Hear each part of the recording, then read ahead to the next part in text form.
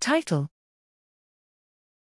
Pre-infection neutralizing antibodies, Omicron BA.5 breakthrough infection, and long COVID, a propensity score matched analysis.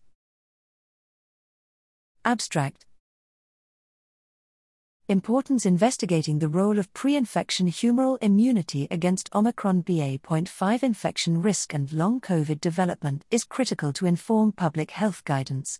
Objective: to investigate the association between pre-infection immunogenicity after the third vaccine dose and the risks of Omicron BA.5 infection and long coronavirus disease. Design, setting, and participants. This nested case control analysis was conducted among tertiary hospital staff in Tokyo, Japan, who donated blood samples in June 2022, 1 month before Omicron BA.5 dominant wave onset, July to September 2022, approximately 6 months after receiving the third dose of the historical monovalent coronavirus disease 2019 mRNA vaccine. Exposures: live virus neutralizing antibody titers against Wuhan and Omicron BA.5, NT50, and anti-SARS-CoV-2 spike protein antibody titers with Abbott, AU per milliliter, and Roche, U per milliliter, assays at pre-infection. Main outcomes and measures: symptomatic SARS-CoV-2 breakthrough infections during the Omicron BA.5 dominant wave versus undiagnosed controls matched using a propensity score.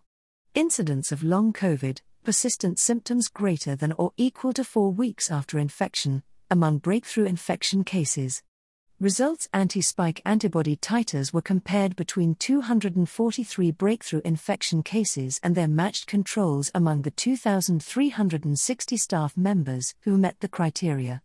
Neutralizing antibodies in 50 randomly selected matched pairs were measured and compared. Pre-infection anti-spike and neutralizing antibody titers were lower in breakthrough cases than in undiagnosed controls. Neutralizing antibody titers against Wuhan and Omicron BA.5 were 64%, 95% C, 42 to 77, and 72%, 95% C, 53 to 83, lower, respectively, in breakthrough cases than in undiagnosed controls.